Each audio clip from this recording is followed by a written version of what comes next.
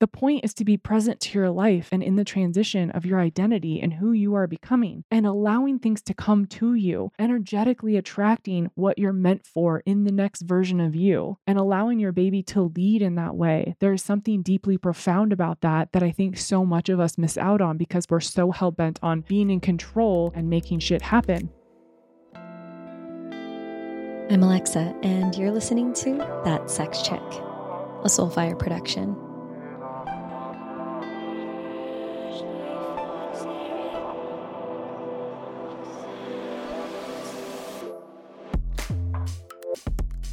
Hi, friends.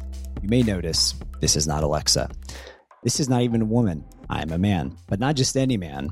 Alexa's hubba husband of a man, Jordan Maurice Bowditch. I'm here for a few reasons. One, obviously, to intro the show. But before that, I want to share with you my year-long men's group, Unstoppable. It is my favorite thing to do in the world. It's so much fun. It's playfully sincere. It's transformational. A group of guys getting together, sharing brotherhood, doing rites of passage, and becoming better men in all areas of life, health, wealth, relationships, and beyond. You can find information about that on my Instagram at Jordan Bowditch. Last name spelled Bowditch, Bowditch. The other thing I want to share is Lex is on a sabbatical right now, a bit indefinitely. We're still keeping her in the loop and things are moving along, but we've had some really challenging occurrences in our life, in our personal life. And so I and the team are taking over anything and everything that we possibly can to give her space. And if you want to know more about what's been happening in our lives, we are sharing it on our social media as well as our newsletter. That's where we're really digging into it. So if you go to sexandlove.co.co, not .com, you can subscribe to the newsletter, and we're really digging into it there, and we would love to share it with you. Those things aside, this podcast with Kelli Moore, I love that woman. She is so special. She's truly one of a kind. Her husband is also a homie who I very much love. And in this episode, they talk about lots of things specifically around being a mom and the emotional challenges of birth and after birth. And how does one maintain MILF status? If you don't know what that means, I don't know how you've made it this far in life. But Kelli and my wife, Lex, talk about those kinds of things. And I trust you will really enjoy it. Without further ado, enjoy the episode. See y'all later. I would like to freeform with you if that's cool. Here for it. Which I normally don't get to do. So this is like a catch up because I really just want to have a talk with you that the rest of the world gets to hear. Great. So want to write a book. That's definitely a thing. It's like nudging and it's come through really big. And my intention was to write it while pregnant. And then I was like, yeah, I'm going to have all this time. I'm going to be slowing down. It's no big deal. Like, it's just going to come out. I'm going to be a pregnant goddess. And then what really happened was that I had to take multiple naps. I was angry at everything, irritated from the inside out. Wanted Chick-fil-A. So much Chick-fil-A. But I only had one. I only had it once. I've only had it once. You know? Oh my God, that's impressive. I know. And numerous movie dill pickles, like have even stopped at the movies to get one for the drive, and I didn't go see a movie. So I like that cliche. Pregnant women. It's just like, oh, do you want pickles? Yes, I actually do. I'd like to drink the juice and like leave maybe half the pickles in it. Oh my God. But Connor literally asked me the other day, he goes, how's Alexa doing? I'm like, I'm not sure, but I'm pretty sure she's eating a lot of pickles. You know, that was one of the things that before we knew that we were having a boy, you know, people would ask me questions and try to figure it out. And they'd be like, well, tell me, you know, how are you feeling? And I'm like, well, the first someone was like, well, I could tell you were having a boy because your face is round. I'm like, thanks. You're carrying it in your face. I'm like, yeah, I'm gaining weight. Yes, that's what happens. You are correct. Are you telling me that all the other times that I've gained weight and it did, like it could choose to go to my face or not go to my face? It went straight to my jowls, like straight to my chin and my neck, and certainly my tits. But anyway, yeah, they're like, oh yeah, I could tell in your face it's round. I'm like, all right, cool. They're like, tell me, like what else is happening? And like, I could almost care less about sweet things. And I want to eat all the salty savory. And I'm like, okay, that's a boy. Like little girls are sweet and little boys are salty. I don't know how true that is. I don't know either. I feel like I wanted both. You just wanted Everyone to eat. looked at me when I was pregnant. For those of you who don't know, I have a daughter. But everyone looked at me and said I carried like I was having a boy because I carried super low and I'm really tall. I'm 6'1". And so I didn't gain a ton of weight outside of my belly. Like from the back, you couldn't tell I was pregnant really. I was a little wider, but I carried like I was having a boy. I mean, and according to here we the are. old wives' tales. Yeah. But I did the put a ring on a piece of hair and, do it over your belly. pendulum. That was a girl every time. I have a pendulum that has pendulum. said, thank you. That has said boy every time as well.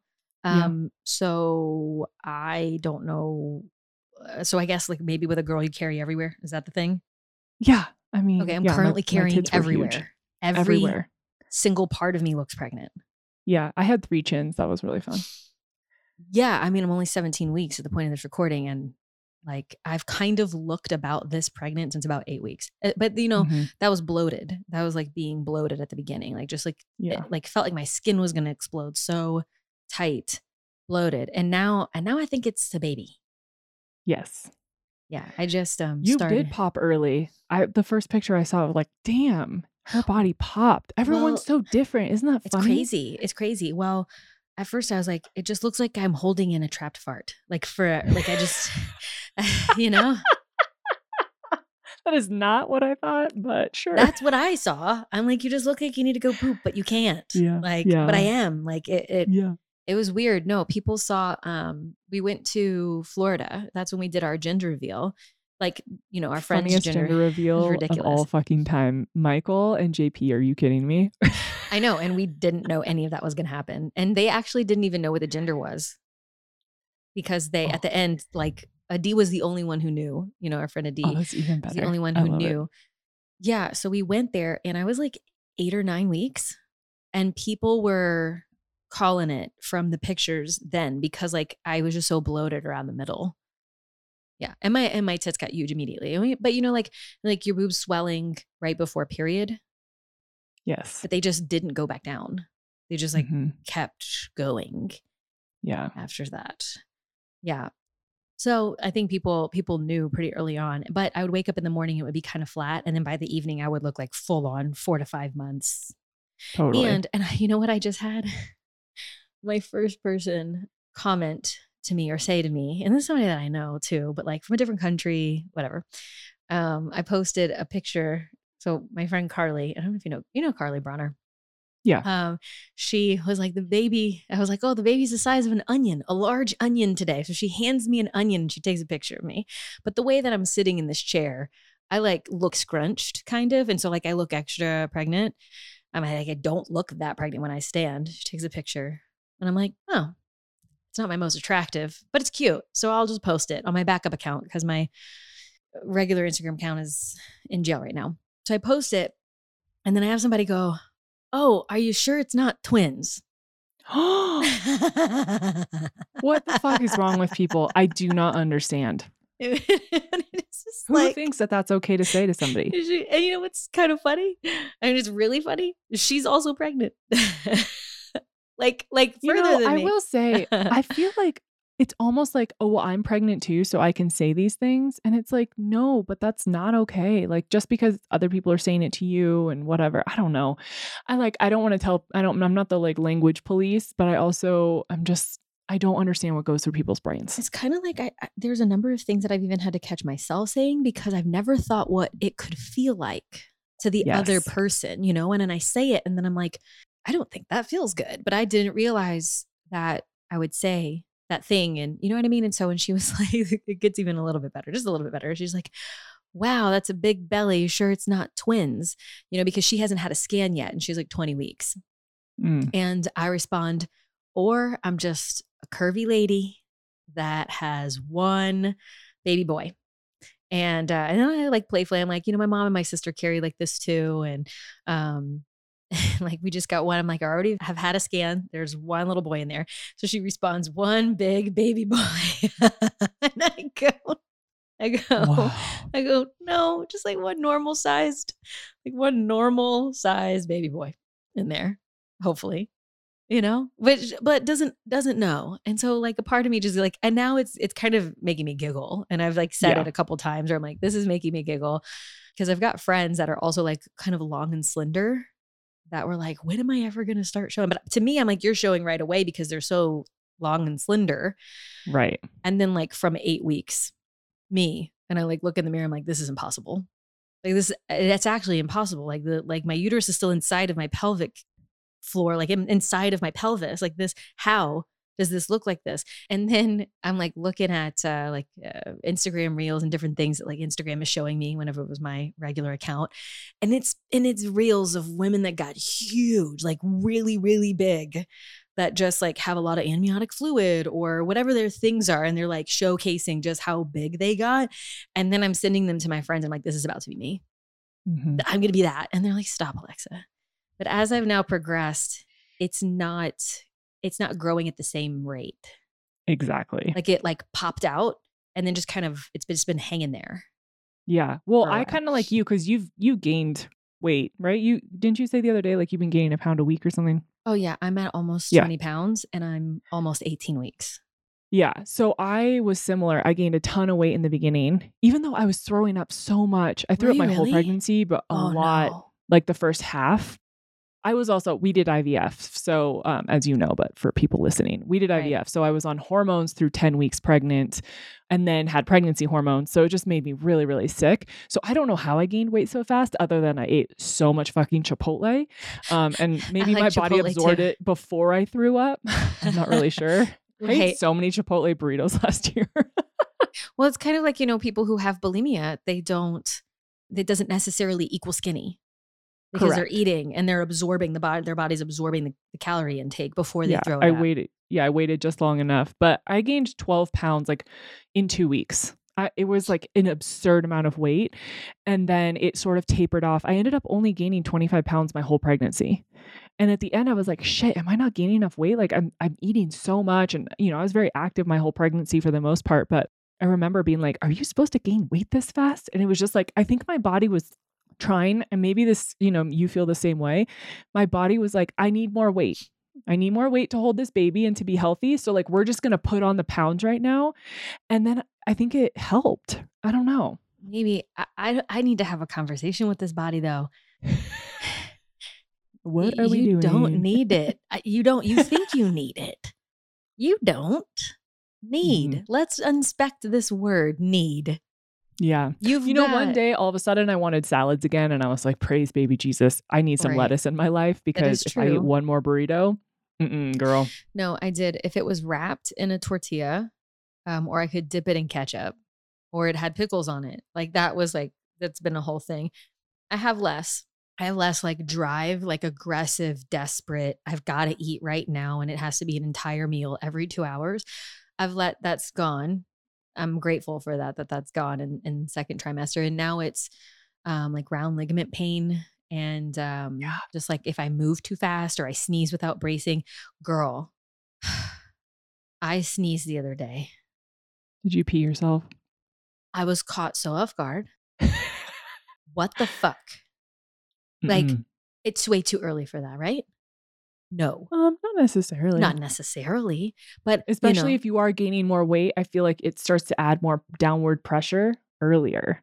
And so it makes the pee-pee come out. I literally laughed out loud. I was so uncomfortable. It was right before I was going to bed too. So I was like, thank goodness. I actually might have been wearing this jumper. It was at my retreat. I was sick. I had an upper respiratory. So I finished first trimester and immediately went into like a gnarly sinus infection, upper respiratory infection. So like I started to feel better and then I felt really, really, really worse. And I'm on the other side of it now, still a little bit of a cough, but I was at my retreat, super tired, run down, sick. And I'm in the kitchen and I'm just trying to like get my water, get ready to go to bed. And my sneezes at the time were so aggressive and they would just come out of nowhere. And I sneezed and it just like sprayed really like kind of hard, but like just for like like a little tiny fraction of a second. And I just stopped and I laughed. Which made you pee more. No, I didn't. I didn't pee anymore. And then I was like, we practice, we breathe. I know how to Kegel effectively. I teach these kinds of things. You know, I know like conscious breathing and connection to pelvic floor. And like, I had a moment where I was like, oh no. So I'm tracking it. If I don't do it again, I'm just going to call it a one-off. It was the combination of the circumstances. If it happens again, I'm going to go to a PT. I'm probably still going to go to a PT. Yeah. So I have a bladder prolapse. So yeah, a big part of why I want to chat with you on the show, and like I'm bringing you back on the show, is because I want to hear how things have been since, and just like the process. Like we haven't really spoken about it. Yeah. Also, we totally got off topic and forgot to finish your book conversation. Well, so it's still an idea. Okay. Yeah, I've got this idea, and it's a really great idea, and I can't wait to do it. And hopefully I'm going to start writing it soon now that I'm through the first trimester. But, you know, I'm going to blink and then it's going to be time to like prep for birth. So who knows? It's not going away. Like the idea and the message and everything isn't going away. So good. Well, I love that. Yeah. So bladder prolapse, not fun. Literally feels like your bladder is coming out of your vagina. Mine did not pass the threshold. So it's not actually hanging out of my body, but I can literally stick half of my top of my fingertip inside of myself and I can feel it pushing. Yeah. And it's just like protruding into like the vaginal canal, I guess you would call it. No. And I didn't have it at first, but very long story short for your listeners, if you would like to hear our entire psycho-ass birth story, you can go listen to Okay Babe. Connor and I did a 90-minute episode on this, but I will not bore you all to repeat it. Basically, I was in labor for 6 weeks. Ro was trying to come out. I literally was in labor every other day at home. We had planned a home birth, unmedicated, the whole woo. And finally, my water breaks after we, what the fuck is it called? Do the castor oil, induce at home. And my water breaks and then I go into full labor at home. The whole birth team is there. 8 hours later, shit ain't happening. So I have to go to the hospital. They test me. They're like, you have no fluids left. You know, we need to like move forward. I was already 41 plus weeks. So go to the hospital, end up getting every drug under the sun. They have to manually flip her because she's sunny side up. I go into horrible back labor, which is why I end up getting an epidural. I wanted to die. Worst pain of my life. I mean, you know all the things. So I would not normally tell this to a pregnant person. However. No, I listened already. I know about it. Yeah. Yeah. So if you are pregnant or don't want to hear these things, don't listen anymore. Come back in 20 minutes. So anyways, get the epidural, do the whole thing, finally get to the point where we're pushing, or no, backtrack. Get the epidural. I'm still not progressing. They're like, what the fuck is going on? Like, I thought I was 4 centimeters dilated a month ago. And so the third midwife comes in and she's checking me and she goes, did you have a LEAP procedure? Mm-hmm. And I said, yeah, LEAP procedure is for HPV. I had the procedure when I was 25. They basically go in and freeze or burn off any cancerous cells. Right. Internally. And so I had that procedure and it left a ton of scar tissue, which is why I ended up being in labor for 6 weeks because the scar tissue was keeping me from dilating and it felt like I was hitting a wall. So she clears the scar tissue. I immediately dilate 5 centimeters. A couple hours later, I am full on pushing. An hour and a half later, Ro comes out. Seemingly everything's fine. 20 minutes later, I start coding. I'm fading. I have a full on near-death experience. I lose almost all of the fluids in my body. Have to have a 3-bag transfusion, emergency surgery. They saved my life. Everything's fine after that. But my healing from that, I know I'm like so nonchalant about it now. It's funny. But my healing, it many times. Yeah. And I've done a lot of work already. Yeah. But my healing was just a lot more aggressive and intense because of that internally. Like they said, you cannot get pregnant for at least 18 months because you look like you have a C-section internally. It is so bad because they had to not only go in and do surgery and I lost all my fluids, but they had to rip my placenta off of my body. Apparently, because Ro was in the birth canal for 6 weeks, her head, it adhered the placenta to my body. Wow. And so that's why I couldn't birth it. It was literally stuck to me. So they had to go in and like rip it to shreds. It came out in all these pieces. My whole like placenta encapsulation dreams went to shit real quick. Connor was like, you didn't want that. Yeah, it wasn't going to work. It was going to make you sick. Yeah. So I had that. And so the internal healing, it was just a lot more intense and just a lot of bleeding and stuff. But then like 2 weeks after she was born, I got really fucking constipated to the point where I've never said this. I don't even think I told Connor this, but you're welcome, everybody. Okay, great. I stuck my finger inside of my butthole to pull the poop out. I've done that. Dude. I've done that. Next Impacted. level. You were impacted. I had a really bad impacted stool. Yeah. It's some of the most painful and so frustrating. Yeah. Yeah. Well, I mean, I dealt with years and years of constipation post gallbladder removal. And so I've just gotten into some positions where I'm like, I've like had to breathe through it and be like, if you don't do this, like you got to go to the hospital. Yeah. You know, like you got, like, I you got to get couldn't it bear out. down because I had 9 stitches. Well, I that's tore where so we're much. different. Yeah. Like I would try and bear down, but then everything hurt because my stitches were very much intact still, and I was still super swollen. And I was just like in the bathroom crying. You just gotta do what you gotta I was do. like, I have to do it. But it still like wasn't coming out. And so I dealt with that for like a week. And then I was in extreme pain in my stomach one day, and I ended up having to go to the ER. I had to leave Connor at home with our 3-week-old baby. And I'm pumping in the ER and I can't figure out what's wrong. And I'm like, I think I have a prolapse, whatever. The doctors have no idea what's going on. Of course, they're not like well-versed in prolapses and they're postpartum. like, take Miralax. Yeah. And then, so they send me home and you can feel my stomach is rock hard because the stool, you can feel it in my whole colon. Oh no. And so then I get sent to see another midwife, and she literally does an internal exam and she's like, do you feel that right there? I said, yeah. She goes, that's your poop. I was like, what? She goes, girl, you have so much poop stuck in your body. And I was like, oh, okay. Well, yeah, I'm constipated. Anyways, yeah, she gets me on the Miralax. I'm in PT. I start using cups. I start getting colonics. I finally start regularly pooping again. Thank God. But moral of that story is that I was bearing down so hard, I caused my prolapse. Postpartum. From being fucking constipated. No. I think it like started with the birth but it was okay and not that bad. And then I literally pushed it down from being constipated. And you know what I think made me super constipated? FYI for anyone that is pregnant or postpartum, brewer's yeast in the lactation balls. Really? Yes. I looked it up. Apparently it causes severe constipation. No fucking way. Nope. Yeah. Nope. So here we are. So I've been in pelvic floor therapy. It's July. That's the first week of July recording this. I had Ro January 4th. I've been in PT since February, I think. I am finally like really feeling relief. Connor and I have had sex twice this week. I had no pain, no discomfort. And we started having sex at about 5 weeks, which was insane, but I was like, I need something. It was more me than him, which was hilarious.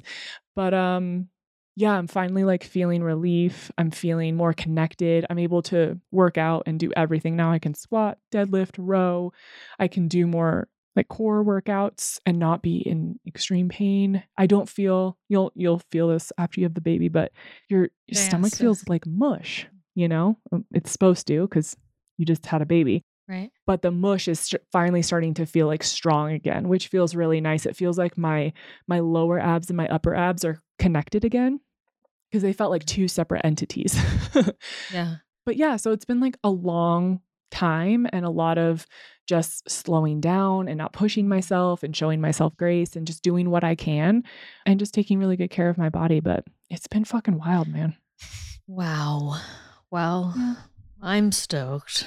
You're going to be great. No, there's no turning back here. No, there's not. What I will say is I recommend pelvic floor therapy to everyone before you even have the baby. So if you can go now, just 1 or 2 sessions, because I mean, you know this because you work in the space, but there's just so much that you can do internally in terms of releasing tightness. If you have any like trauma, sexual trauma, just trauma to your your vagina or your hips or your back. Like it's all connected with the pelvic floor. So getting that taken care of before you go into birth, I feel is just so smart because you can release all of that internally, which will allow you to open up more. Yeah. And I think help you have a better birth experience. And then if you have a strong pelvic floor, your recovery will be so much better. Right. And when you say strong, that does not equal tight. Mm-mm. So like tight is how you have a really long, potentially painful labor that includes maybe a little bit of tearing or a lot of tearing. And so like really tight, that doesn't mean, so it's like mentally strong, like, people who do a lot of yoga, that do a lot of Pilates, that do stuff that like involves their pelvic floor and holding it really tight, that involves Kegling essentially over and over and over again. They a lot of times need help loosening. And so like to have a strong pelvic floor is to be able to relax it as well. And that sometimes it's almost counterintuitive. There's times where you want to bear down and you want to be able, but it's like you're bearing down, so you're pushing, but you need it to be relaxed. Yes. Versus I'm bearing down and I'm clenching. And so I think in PT, they help to show you, and so you can feel like, do you feel this muscle? Do you feel this muscle? Okay, breathe this way. And so I think that, and that's just like my general understanding of PT. And I've had a couple of pelvic floor physical therapists on the show over the years too. So like I'm getting a firsthand, I'm like, okay, and then what? Okay, cool. But I think I'm going to go. I think they don't take you here earlier than maybe 20 some odd weeks, unless you've sneezed and peed. Yeah. There you go. And then they're like, come here, girl. Come on over. Let me feel your vagina. Yeah. Feel it. Tell me about it. Yeah. So I think, we're going to be in Mexico for like half of July and half of August. So for a month. And I'll be 20 to 24 weeks. So I think I'm going to come back from Mexico and do some sessions so that I can really really understand what's going on down there. Because I don't want to have prolapse. And I'm also like very surrendered to my healing, like how this is going to go, however it's going to go. And my healing is going to be my healing, just like my journey on the way in. If I could choose not to have a miscarriage on any level, like I could choose not to have had that. But at the same time, that was like an incredible catalyst for the mother that I know that I want to be, without some of those lessons. Like sometimes I'm like, God, come on now. Like, it didn't have, I swear I would have learned it in a different way. But that's not how it went down. I got dealt what I was dealt and then dealt with it. And, I guess it's just really the type of person that I am. Decided to look at it as, right when it first happened, I was like, there's no beauty in this. There's no greater Silver message lining. Yeah. or any of that. This just fucking sucks. This is really, really shitty. And then of course, like when the medical intervention type stuff started happening, and then that was just like extending my, like when we could try again. And then I was like, I don't know what the reason for this is and how much longer is this going to take? And then I passed the window of, I was still going to be 34 to now, no matter when I get pregnant, I'll at least be 35. And so then it's advanced maternal age by the time of birth, which is like, now I got to put that on and you were 35 whenever you had Roe. Yep. Right. They and so act it's like you're in a fucking walker. I'm like, oh my God. Yeah. I'm fine. You and your geriatric pregnancy, Try doing IVF at my age. Oh, it's a whole other world. Really? It's oh my like God. Even every really? year it's like your chances drop by 15%. I'm like, shut the fuck up.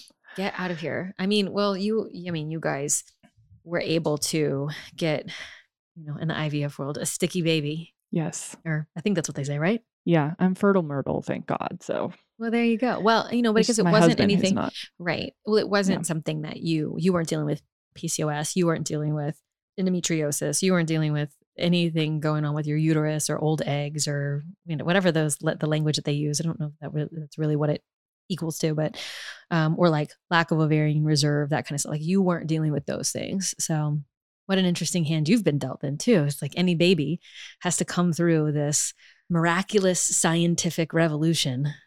Yeah. It was like the least special moment ever when we did the transfer. It was maybe 30 seconds. They like wheel in the embryo. It's in like a incubator and you see it on the screen and the doctor comes in and she shoves it inside you. And they give you Valium. So I was like loopy and they put it inside and it's over. And it's like, bye. And it's you're poopa, pregnant until proven otherwise, right? Really? Poopo? Poopo. Sorry, I don't even know the letters. You're poopo. And so for 2 weeks, you're poopo until they call and tell you you're pregnant or you're not. And Oh, I man. remember sitting in there and it was just like so sterile. And it was like, Right. cool. Like it didn't feel special. Luckily, the night before, Connor and I did a whole ceremony and got woo as fuck and like laid out this beautiful spread of candles and eucalyptus and white flowers. And we both wrote a letter to the baby and like we meditated and we stated our intentions to ourselves and we listened to like ceremony music and we just held each other to like call the baby in and say like, we're ready for you. And then we asked all of our friends, including you, to like say prayers. We were like, this is what we're doing. We asked everyone to be involved. And like so many people said their intentions to like call in the baby for us as well. So that's how we made it special. But dude, IVF blows. And if you haven't gone through it, it's okay that I'm telling you this because it's going to be different. You know, it's not going to be like a normal experience. But I say that because you can make it what you want it to be in every other way. You can make it beautiful. You can make it special. You can make it your own. But I think it's important to know, like, it's not like you're having sex and making a baby, you know? Yeah, totally. Have you ever been too much in your head during sex? Like racing thoughts that keep you in your head and out of your body and out of your pleasure?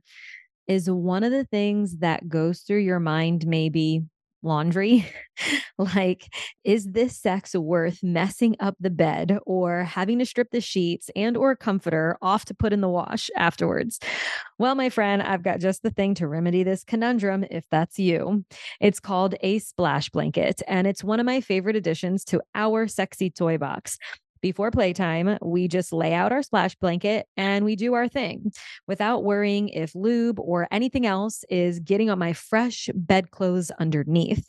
It allows for me to relax and for my husband not to worry if I'm worrying about having to do laundry or scrubbing some sort of fluid off the comforter after we finish. We even travel with our smaller blankets because to us, they represent play, sexiness, and fun. And they keep questionable things off the beds in the Airbnbs we rent. And that's worthy of a 5-star review, if you ask me. If this sounds like just the thing to add to your collection, you can visit my favorite place to shop for all sexual wellness products, Yoni Pleasure Palace. Bonus, you can use the code ThatSexChick, all one word, for 15% off your order.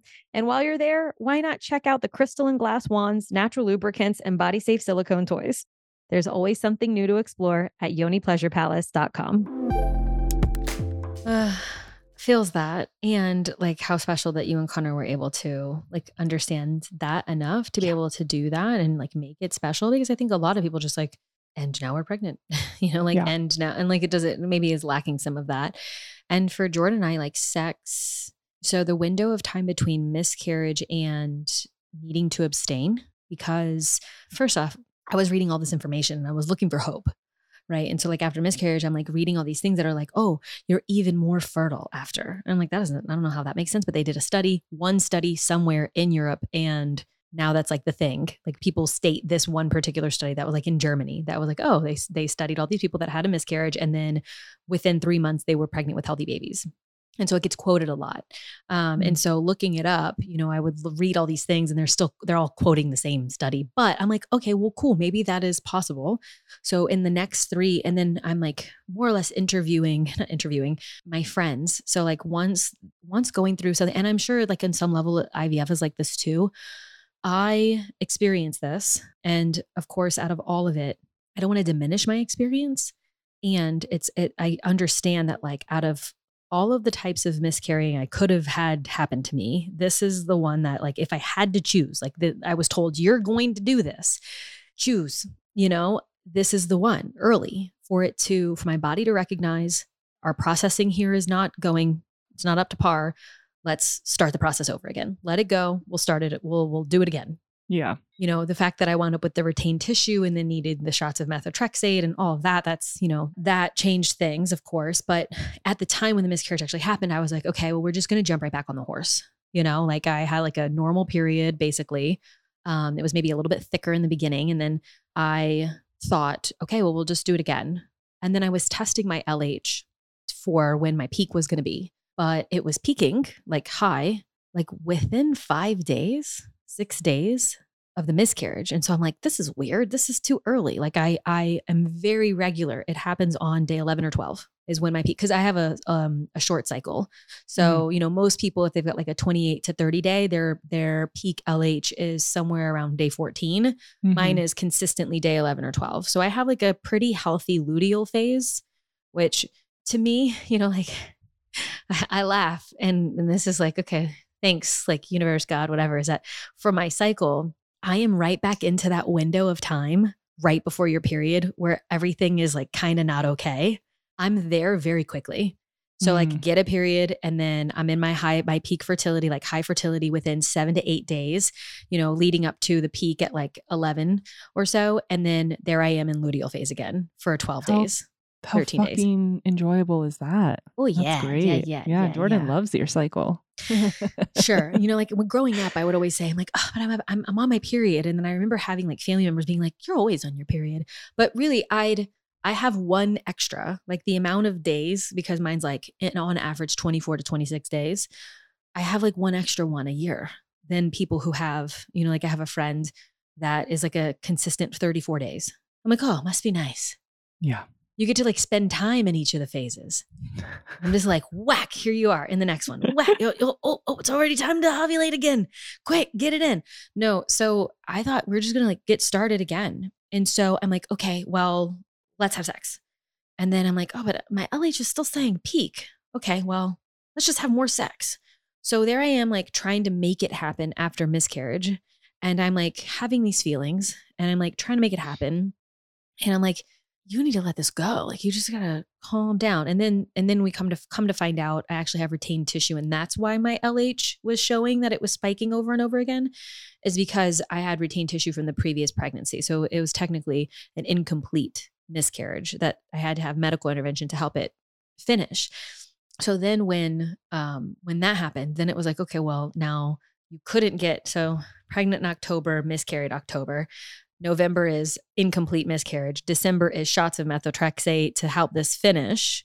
And then you have to wait one cycle after that. You're advised wait one cycle. I mean, you've got chemo drugs. To me, I'm like, I've got chemo drugs. I'm not trying to make a baby with like, I'm detoxing chemo drugs. Yeah. I'd like to get this out of my system. And so wait one time. And then it was like the saddest New Year's because I was like, yeah, it was just sad. It was sad. I'm like, I'm here. I'm still figuring this out. And I could only try again then in the new year. Cause I was so badly, I wanted to just like, I wanted to have my timeline, the timeline that I was like comfortable with. And then he didn't, So on the third try after getting the clear, we actually wind up getting pregnant. And so I was technically pregnant twice in 6 months.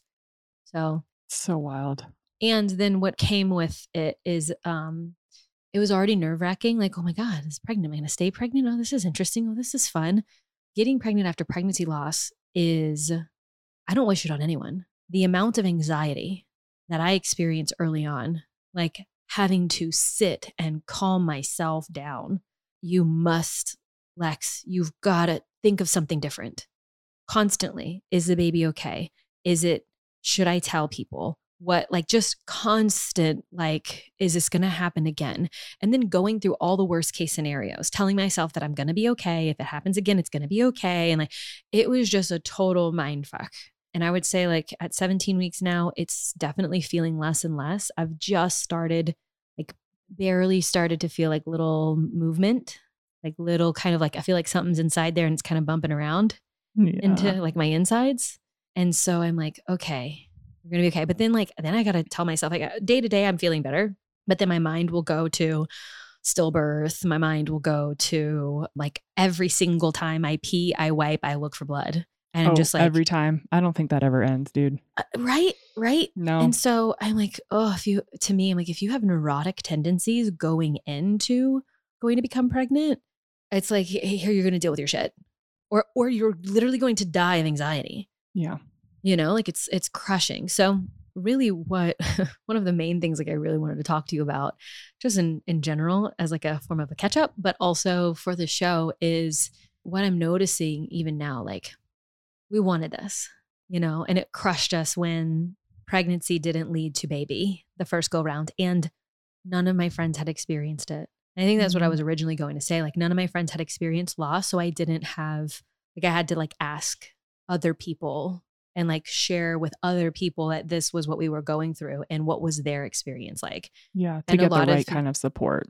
Yeah. Yeah. And so like, cause my friends were kind of like, and all of them wanting more babies and one of them going to start trying basically around the same time as me. I didn't want to scare anybody. Like and they said that I wasn't, but I also was like, really, it was really hard, Yeah. like just the whole thing. And so I wound up speaking with a number of people that within, a few months post miscarriage wound up getting pregnant with healthy baby. And some of them had even shared that they thought that it was a cleansing.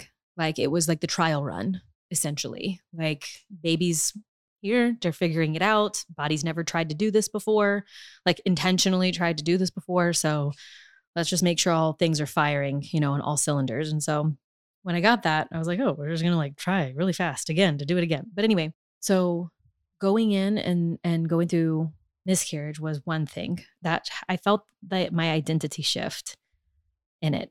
I felt it because I was kind of like, not a girl, not yet a woman. Yes. I'm not, like I was pregnant and then not.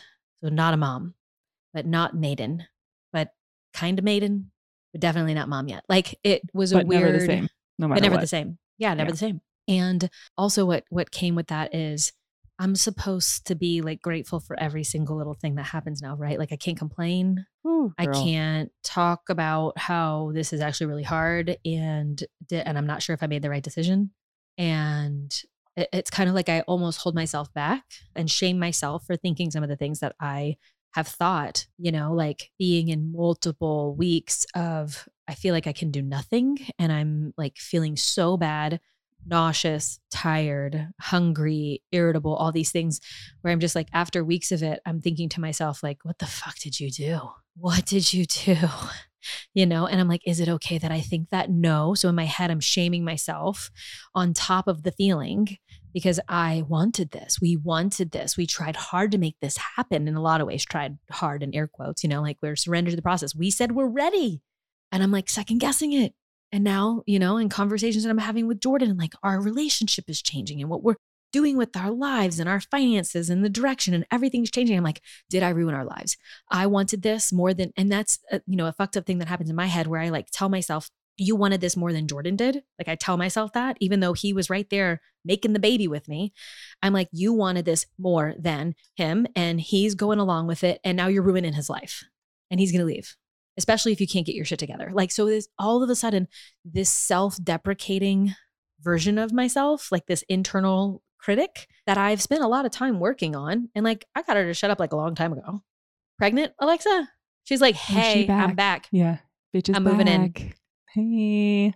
Yeah. And so there's this like in between where I'm like, identities are shifting and things are changing. And I'm like, what do I do with this? And so that kind of brings me to like, question of sort is like, what was that experience like for you? And then now you're at, Rose, she was born in January. So she's like 5-6 months. She's 6 months. Yeah. Crazy. She's halfway to a year. I know. Yeah. And like the way that you're able to even talk about the birth and everything is feeling seemingly more integrated and settled and all that. And I'm just curious what this process has been like, the identity changing and shifting, and like, tell me some good stuff, the song, tell me something good. Yeah. Good. I'm just like, everything's a song right now. First it's Britney, but yeah, I'm really curious. Like I get a lot of like, and then your butt's going to fall out your vagina.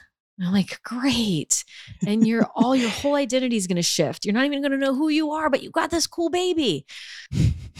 That one doesn't land. Like, I want to know like real talk. Next advice, swipe. Nope, not that one. Yeah, Nope, that one. Oh, maybe a little bit of that. Can I put that with that one? Okay, I'll take that one. Cool. I'm going to shut up now. So, and that's what I'm like, I want real talk, Kelli. And like some of the beauty that's come from this. And then I'm just going to write that down, mental note, put it in my back pocket and repeat it to myself, while I go through the rest of this process. Yeah. I mean, your feelings are valid. I want to start there. I think that that's part of the problem for moms, whether it's in loss, in pregnancy, in birth, in postpartum. Not enough people are telling you that your feelings and your experiences are valid. There's nothing wrong with you. And it's interesting that you asked me this question right now. I have not spoken about this publicly at all. I am in the middle of a pretty not so great postpartum depression. Ugh. And it's rough, man. Like suicidal thoughts. What is the point of life? What the fuck did I do? Really out of body, very aggressive hormonal swings. Like right now I feel great. Last night was one of the worst nights of my life. And, thank God for my husband being amazing and aware. It was really hard. And I was holding row and I felt numb. And I was like, oh no. And I say that because what I think the best advice I can give you is that there are chapters. Just like in life, there are chapters of motherhood. And that initiation starts so soon, right? It starts when you were trying before, when you guys decided I want to get pregnant the first time. And then you go through a miscarriage, and that's that chapter. And then the healing, and then you get pregnant, and then you have a horrible first trimester, and you're like, all I want is pickles. And now you're like, I feel better. I feel energized. You're in another chapter. And it's just going to continue. And I think the thing that I hold on to, and the thing that Connor likes to remind me of, is that nothing is forever. And there's always, and this is probably annoying to hear for a lot of people, but I really feel that there is something to learn in every chapter. For me, and I think for you as well, knowing what I know, so much of the beginning stages of motherhood for us as highly successful women in many ways in our lives, we needed to slow the fuck down, And so it's like, cool, I'm puking every day. Why are we doing this? Slow down. Cool, I am trying to do everything. I'm restructuring Soulfire. I transitioned one person out. Bryn is now our director of growth. Yay, she's fucking amazing. But we're like doing so much. I took that on. I brought the show back. I'm launching my own programs. And then I get hit with something I never thought I would deal with at almost 6 months, postpartum depression. And this like deep sadness and this loss of identity and this some days where I'm just like, I don't have it. Like I ain't got it today. And what I know is like in every one of those things, it's like, but what is it that I need to see? Like, it's always something for me to take for me, which is slow the fuck down, Kelli. Stop trying to do everything and be everything and have like this ravenous sex life with your husband while also trying to be a mom and not sleeping at night because you just got through the 4-month sleep regression and this and that and restructure your company and train this person and also launch group programs. I'm like, what? Why am I doing this? Like, I'm just reverting back to old patterns and insecurities of like, but if I'm not doing, then who am I? Yeah. And so for me, I really feel like this is a gift of I feel crazy sometimes and I feel out of body, but it's a reminder that I have to take care of myself. I have to take care of myself and I'm not always going to feel this way. And I know that because I felt like this during IVF. I wanted to jump off a bridge. It was the worst experience of my life. I remember. And it feels very similar to that. And I know that I'm just going through a hormonal shift right now that is being really like made more difficult because I haven't been sleeping. So I'm like, okay, if I get more sleep, my hormones will calm down and then I'll feel better. But I have to take care of myself and I have to not try and do everything. And I have to not work all day, every day and be on my phone. Last night I looked at Connor. I'm like, I'm back on my phone 24/7, And so I think to answer your question is one, chapters. Like it's every single thing is going to be a new chapter and there's always something for you in that. And the more you can take care of yourself, whether you feel great or you feel like shit, either way, the more you can focus on you and taking care of you, the better. And then just realizing that the baby for me, like Ro, is the best thing that ever happened to me. And I've never been happier. And there's duality. And there's going to be duality in motherhood for the rest of our lives. I'm not an expert. I've been doing this for 6 fucking months. But what I know to be true is that I can be questioning, oh my God, what the fuck did I do? While also never being happier. Like I'm so happy. And I'm also like, damn, my life looks a lot different. We had to like make plans 3 weeks in advance to go out to dinner tomorrow night to make sure we had the nanny to come for 3 hours so we could go out. That's not how we ever lived. We were just like, let's go do a thing. And, yeah, I just think that it's important to take care of yourself, to understand there's chapters, and to just realize that it's the best thing that's ever going to happen to you, knowing you. Like, you're just going to be so happy, and you're also going to have other things that come along with it, and there's nothing wrong with you. Yeah. I hope that that's sort of what you were looking for. No, wasn't. And it was. Yeah. You know how it goes. Yep. You know? Well, because I think a lot of people from the outside looking in saw you have Roe and then saw you kind of blossom in this interesting, new and unique way. And some of the ways that you were showing up and speaking, and you felt very on fire. And of course, I'm not able to see what you're putting out into the world in the current moment because I'm in Instagram jail. But Yeah. from before, I'm like, and you're doing your workouts and it can be an illusion. Social media is not all the way real. Even for those of us that like really try to be super authentic and share what's really going on, I think people still look at it as their life is so perfect. Like, literally, I'm typing, I hate everything about my life right now. And people are like, oh, you're doing so great. I wish I could be like you. I'm like, are you not reading the words that are coming out of my fingertips that I'm hitting post on? Like, there's still this like idea that like, oh, I'm going through a hard thing, but she's going through a hard time easier than I would go through a hard thing. Right. Which is kind of, it's just strange. But I think here's the thing that I told this to a couple people. I'm so glad I did ayahuasca before I had a baby. Like, I'm so glad I have done the work. I'm so glad I've done a lot of mushrooms. So glad that I have done somatic therapy and worked through my trauma, and I relived my birth during my first ayahuasca ceremony, and I healed stuff with my mom, and like, you name it, I did so much before. And I was even telling Connor, I said, as much as I hated IVF, it was the worst experience ever. I said to him last night, I'm so glad that I had that experience so that right now I am able to actually see. This was fucking crazy. I came to him and I said, my rational mind knows that I don't feel this way. My rational mind knows that I'm okay and that I'm very happy and my life is good and that I love my daughter and we're good. You and I are good. I said, but this other thing happening right now is not rational, and that's who I need you to listen to, and I need you to work with her. Had I not gone through the IVF experience of having crazy hormones in my body, I wouldn't be able to have that awareness. It was like I was above myself last night, looking at two different people in the same body, saying, okay, she's having that experience and she's having that experience.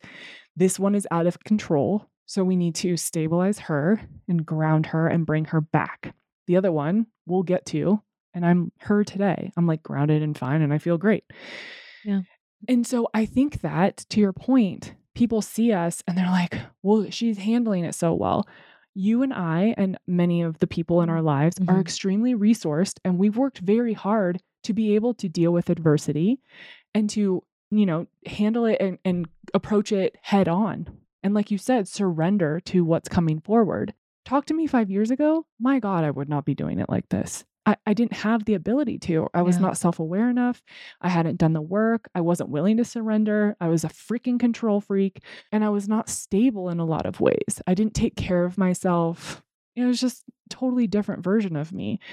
And so I do think that people probably project that onto you because they're like, wow, she's handling this so well, because I wouldn't even know how to do that. But when you're in it and you feel like a crazy person and you hate your life, but you're pregnant and you're super happy to be pregnant, you're like, I'm a terrible person and I am not resourced right now and I fucking suck. So it's hard. Right. And to also, you're a thought leader and you are someone who trailblazes and you set the example. And that's also a lot of pressure. And that's also why I haven't spoken about this publicly. It's really been the last week that I have realized I'm going through this. And I feel pressure to be able to articulate it in a way that is not from a place of chaos. I want to come at it from a place of groundedness and awareness within my body of like, oh, this is what's happening. And I think that puts a lot of pressure on people like us who share our lives so openly to be like, well, what's the right way to articulate this? And how do I come at this to share and to be open like you did with your pregnancy loss story and getting pregnant again and all of that, but to also not put undue stuff on other people that's not for them and then take on their shit that they project on me at the same time. Totally. Yeah. Big life. Mhm. And I feel so grateful. And I've been reminding myself of a lot of those things too. That like I've done a lot of work. And to be able to say that, it was just a couple of nights ago, like Jordan and I moved out to Dripping Springs in Texas, just outside of Austin. And we moved out here and there's a lot of questions. And we decided to rent because we weren't sure if we wanted to stay this distance outside of the city, but our friends are out here. So we rented. And then of course, it would happen this way that our lease we moved in like 2 days before Thanksgiving. So it was like the 22nd or 23rd of November. And our baby's due, depending on when you calculate it, either December 9th or December 12th. Oh my gosh. So literally 2 weeks later. So there was a possibility and maybe 2 months into our lease here where we are, we get a message from the owner of the house that says, "Hey, is there by any chance, would you move out?" We had just moved in. Oh my God. And he was like, me and whatever, blah, blah, blah, drama in his life would like to move back in.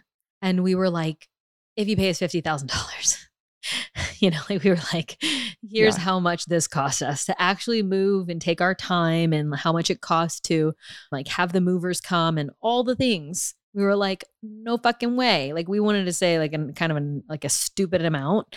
And so I was like, no, he kind of tried to meet us in the middle. And we were like, really, we don't, we want to just ride this out. Like we just moved in. And so we were operating under the understanding that he was going to want to move back in as soon as he could when the lease was up.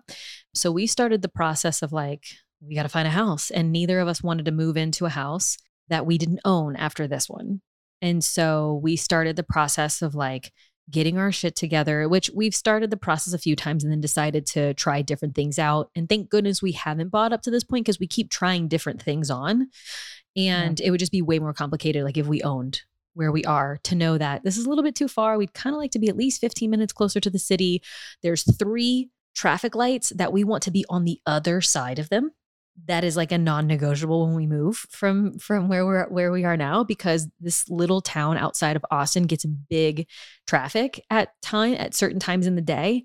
And it just makes like a 35-minute drive into the city, like a 55-minute drive into the city.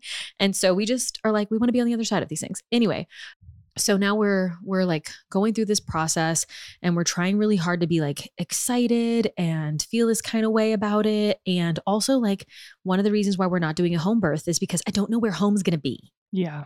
And the feeling of not knowing where home is very unsettling to me. I want to know where I'm giving birth. I'm not opposed to hospital, but I'm also not going for hospital. So we wound up choosing the birthing center here, which is run by midwives. And, I'm in Austin. So you throw a stone and you hit a midwife or a doula here. Like I have a lot of options here. And so we chose that way we could know where we're going, where we are now compared to the hospital that I would want to go to is at least 35 to 40 minutes, potentially the 50 plus minute drive with traffic. And so the birthing center is less than 10 minutes from the one that I would want to go to. It's like 7 minutes away from the hospital that I would want to go to. And it's like 4 minutes around the corner to the nearest hospital if there was an actual emergency that I needed. But, that's like so highly unlikely. Anyway, so that's also factoring into like our process here, and Jordan and I needing to make really big decisions for our lives and for our families, and who we are in these decisions and in these conversations. They're just different versions of ourselves. And I feel weird to myself and he feels weird to me because like he's got his own process and like becoming dad and maturing. And I'm like, I don't know how I feel about this because he's like kind of in this like weird void as well, but also needing to like keep it together because I'm emotional. And so then I like the idea that like we could be going through this and I couldn't zoom out and say, you're okay. And this is weird. Mm-hmm. And here are your tools. And here's where you actively chose to avoid the tools and then not use the tools and then go to your phone and form that habit again, and we've already been through this. We know how to not shame ourselves. So let's go ahead and take that back and like rearrange the landscape, the emotional internal landscape.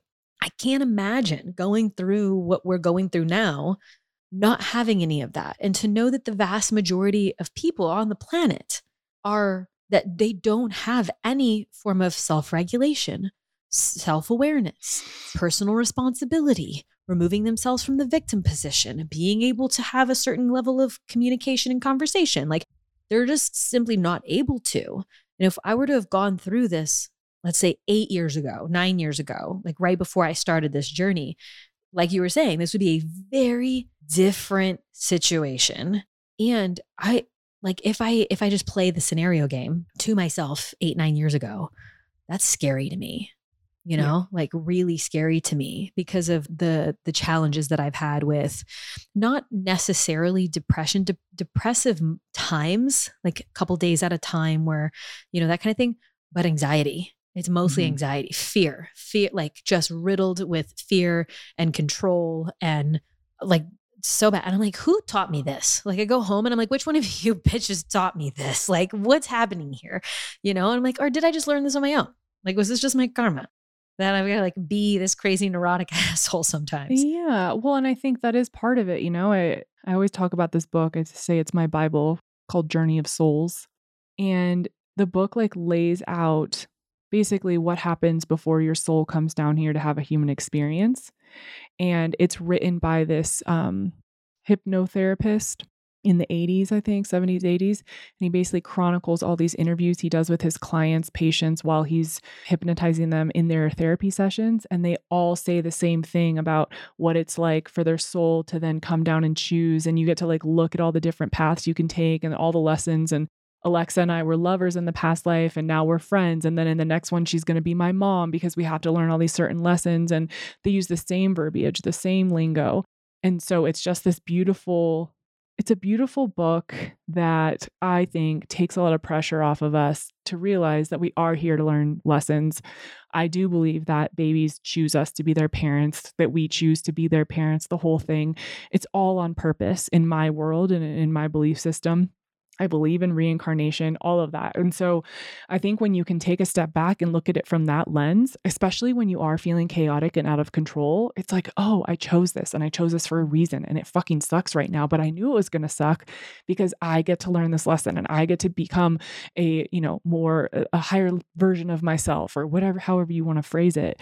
It takes pressure off of me and my humanness, knowing that there is a higher purpose and a higher reason for everything that's happening. And I do think that especially during pregnancy, as you're going through a portal, you're being birthed as your baby is being birthed. You will never be the same. Jordan will never be the same. And it is weird and it is off sometimes and it doesn't make sense. And you're like, who are you? Who am I? Why does our relationship look like this?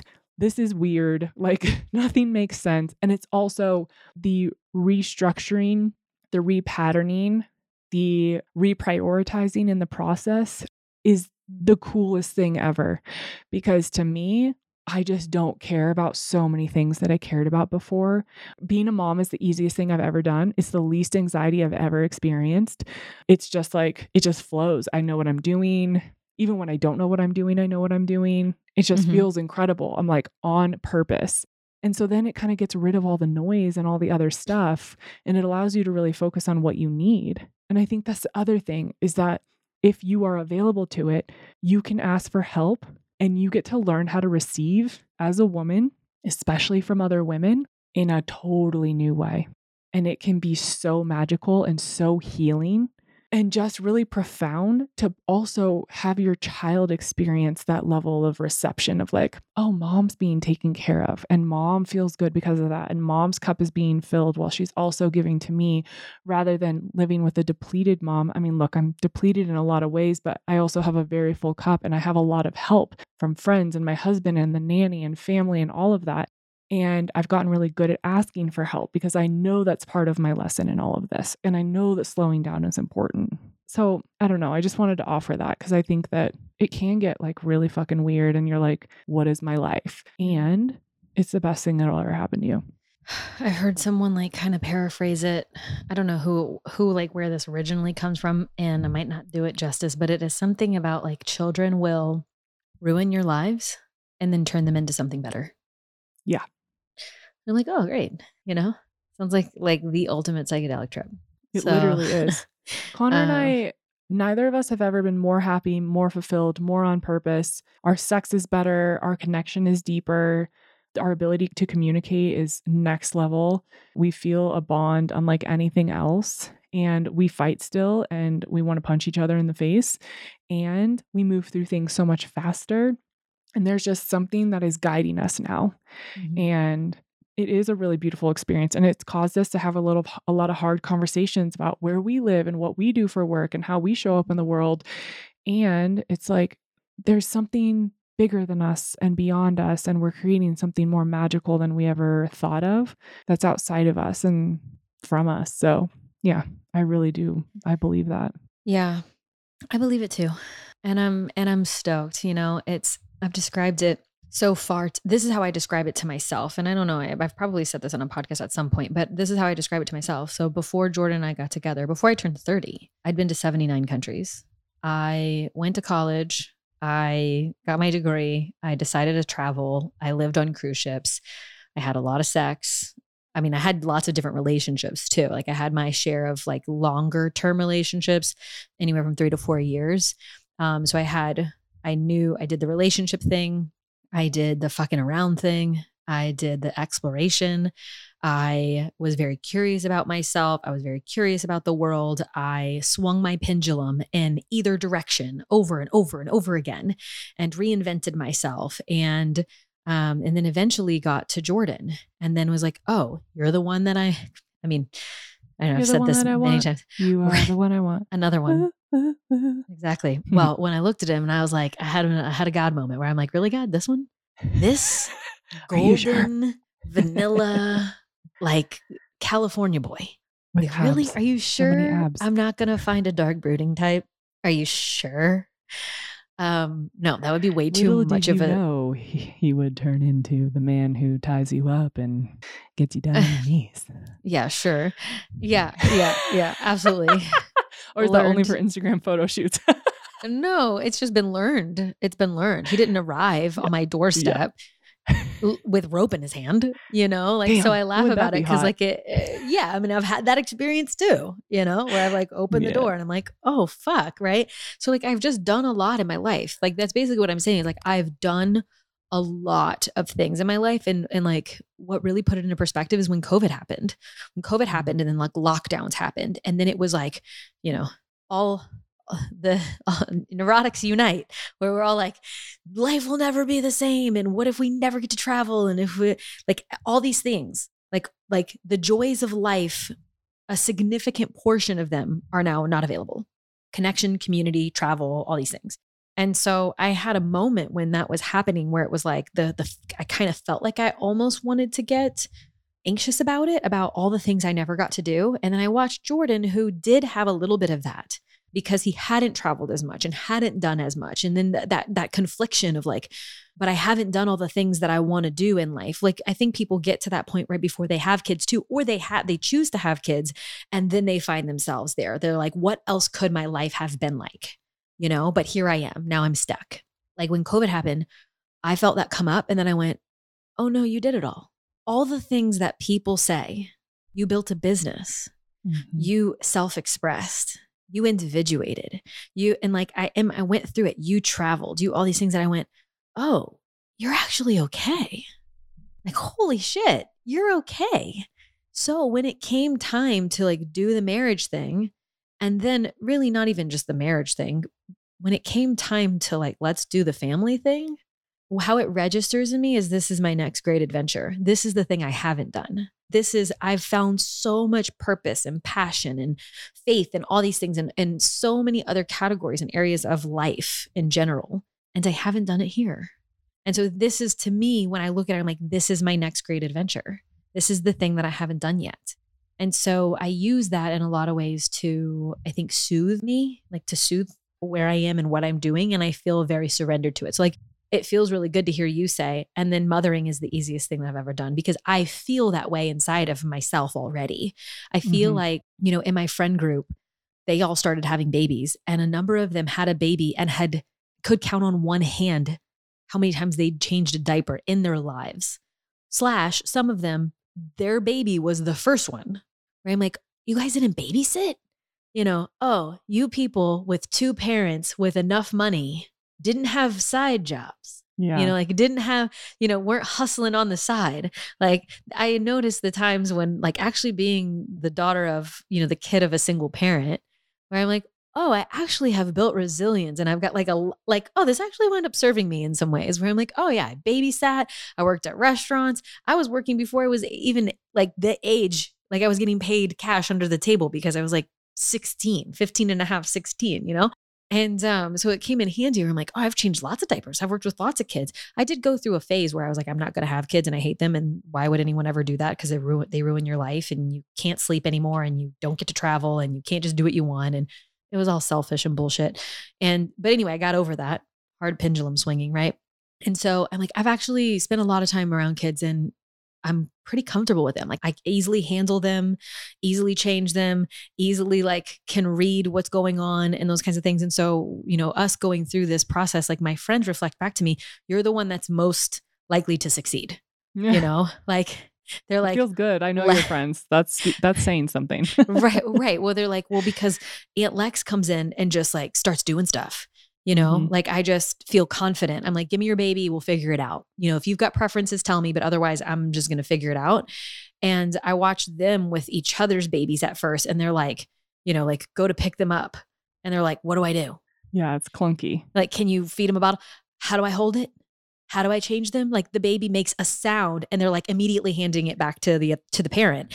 And I'm like, change position. I'm like, do a little burp, do a little this, do it, like just get creative with it. And so I'm like excited for what that's going to shake out, like what does that look like for me when it's my kid, and hearing you say like, it's the easiest thing. Okay. So cool. So the stuff that I'm actually stressed about, like with work and business, and are we ever going to create something that's sustainable? And are we ever going to create that physical product? I want to write a book. Like all that stuff's just going to continue being the mind fuck that it is probably. Yeah. I mean, I think that it reprioritizes what you want. And like right now, I have wait lists for things because as much as I would love to put these things into the world and they feel like my calling in so many ways of how I'm of service, I know now is not the time. And it allows you to structure things in a way of being a mom is my number one priority, period, no matter what. And so how does the rest of my life fit in? It's not how does Roe fit in? How does being a mom fit in? It's how does everything else fit into me being a mom and showing up the way I want to show up as a parent and allowing her to have the life that I want for her. And so I think it almost makes it easier. It takes a little bit of the stress off. And I do feel like it's uncomfortable in ways because that's not how I've ever operated. And because it's so easy to be her mom, I'm okay letting things go because it doesn't matter to me as much. I'm so on fire as her mother and getting to play with her and soothe her and be with her and take care of her and love her that nothing makes me as happy as that. And I know that that's not everyone's experience and it's okay if it's not. But for me, it feels really organic and natural to have that. And I also think that the things that you're worried about now could look totally different after he comes, and the things that you care about and are like, I have to do, like, you might not want to write a book after he's born. Like if you don't start it now and you have the baby and you're like, fuck it, I actually don't even care to put that into the world anymore because I actually care more about this, or I don't want to work, or what, it could be a myriad of things. If we can give ourselves the permission to change our minds and to ebb and flow with the chapters of life that come with motherhood, I feel like we are so much more set up for success than being rigid and trying to plan things and say, I'm going to do this here and this like this, and then I'm going to make this happen. It's like, but you're missing the point. The point is to be present to your life and in the transition of your identity and who you are becoming and allowing things to come to you, energetically attracting what you're meant for in the next version of you. And allowing your baby to lead in that way. There's something deeply profound about that I think so much of us miss out on because we're so hell-bent on being in control and scheduling and making shit happen. That's not what we have to do anymore. It's not what we ever had to do. But this is your permission slip to really reinvent yourself in the way you show up in the world. Yeah, and it sounds like especially initial stages of motherhood is the clean slate. You know? There's a lot of like, okay, well, let's all just unraveled all over the floor, and there's a part of your vagina over there, and your boobs aren't yours and they're over there, and it's like everything's all over the place, Mm-hmm. and like there's your hair that's falling out now and it's over there, and there's components of your physical and spiritual and energetic and all the things, and it's like, okay, well, what am I gonna like piece this back together? Hopefully when I piece it back together, it's like a really artistic, beautiful Andy Warhol collage where it's just like, oh, look at how that was strategically and like effortlessly just put back together. It's probably gonna look like, I don't know, like a 6-year-old did it for a little while. It's gonna be a stick figure for a hot minute. Yeah, but like, that's okay. Like way too much glue. But we'll figure it out. Kelli, I like had a plan for the show, but like didn't really have a plan for the show because I just wanted to talk to you. I was like, you know what? Actually, there's not very many people that I could have come on and us mostly catch up. And I know that in a conversation with you, it's very similar. Bryn and I used to have conversations when she would come into work. And I'd be like, we needed to record that, where it's filled with so much personal story and relating and authentically relating, and then also filled with gems of wisdom. And not that I'm anybody's guru, but I've been dedicated to this work. And I know you've been dedicated to your work and what the work looks like for you and your family and all that for a long ass time. So anyone listening to the way that we communicate and the way that we show up or look at things like has something to, some kind of wisdom to glean through just listening. And so my hope was that coming onto the show, us having a chat was going to flow in that way where, sometimes the podcast, if I don't know the person all that well and I've just like scoped them out on Instagram or read their PR pitch a little and some of the questions and whatever. And then I think people can tell. They can tell that like I'm getting to know that person while we're recording the show. So this kind of conversation isn't really available. And so, I love how this was just really raw and really real. And thank you. We got 2 Kelli exclusives that you were like, I love when you do that. It's a little bit of a strategy move and I'm into it. I think, I don't know if you know it, where you're like, I don't know if I've told this to anyone, and everyone's like, holding their breath on the edge of their seat. What has she never shared before? And it's like, you heard it first, folks, on That Sex Chick. That's right. Yeah. But our episode, Women Who Date Men and Fuck Women, or Women Who Fuck Women and Date Men, I think is what we titled that one way back in whenever you came onto the show the first time. I don't even know if you were pregnant. I don't even think you were pregnant then. No, that was pre-pregnancy. Yeah. It's still one of our like top 5 or top 10 shows. Like people really, really get down with when Kelli opens her mouth and stuff comes out. They're like, preach, So I mean, I'm still fucking women. So if anyone's wondering. And still married to a man, I don't think Connor's changed anything. He seems to be like my husband, vehemently opposed to the like changing of the gender thing. Correct. For himself, certainly. Yes. And maybe even for others. But anyway, God love our husbands.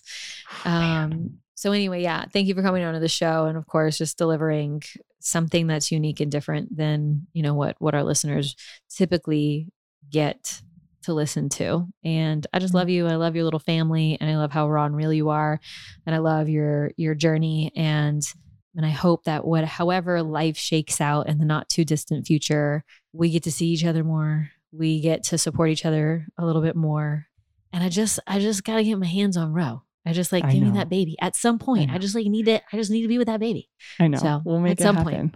Yeah. I know. I love you. Thank you for having me. This was really special. And thank you for creating a space where I felt safe to share some of those things. I mean, I haven't even told most of my friends what I'm going through, and just started kind of planting seeds because it's hard sometimes, but I think that these conversations are so important, and it's why you and I do the work we do, because we don't want women to shame themselves, whether it's for their desires or for their mental health or anything they're going through. And I think the more we can normalize what life is and the nuances of every experience we have, and show ourselves grace, and also show the power of sisterhood and the power of showing up for each other, I just feel like that's what actually changes the world. That's what shifts the paradigm and the narrative that we've been taught, for so long. So I love your show, and I'm so grateful that we get to be a part of this. And just thank you for the work that you do and the way you're showing up in your experience right now. And I just love you, and I can't wait to be around you. Hey, thank you. I love you too. You know, we're just two chicks figuring it the fuck out. We should have a podcast called Two Chicks Just Figuring It the Fuck Out. I'm down. I'm down. Just add that to the wait list. Yes. If you would listen to that, then subscribe to the wait list. Anyway. Exactly. All right, Kelli. Thank you. Love you. Thank you. I love you. Thanks so much for listening to today's show. If you loved it, be sure to subscribe so you never miss a new episode. And if you extra loved it, make sure to leave a 5-star review. I'll see y'all next week.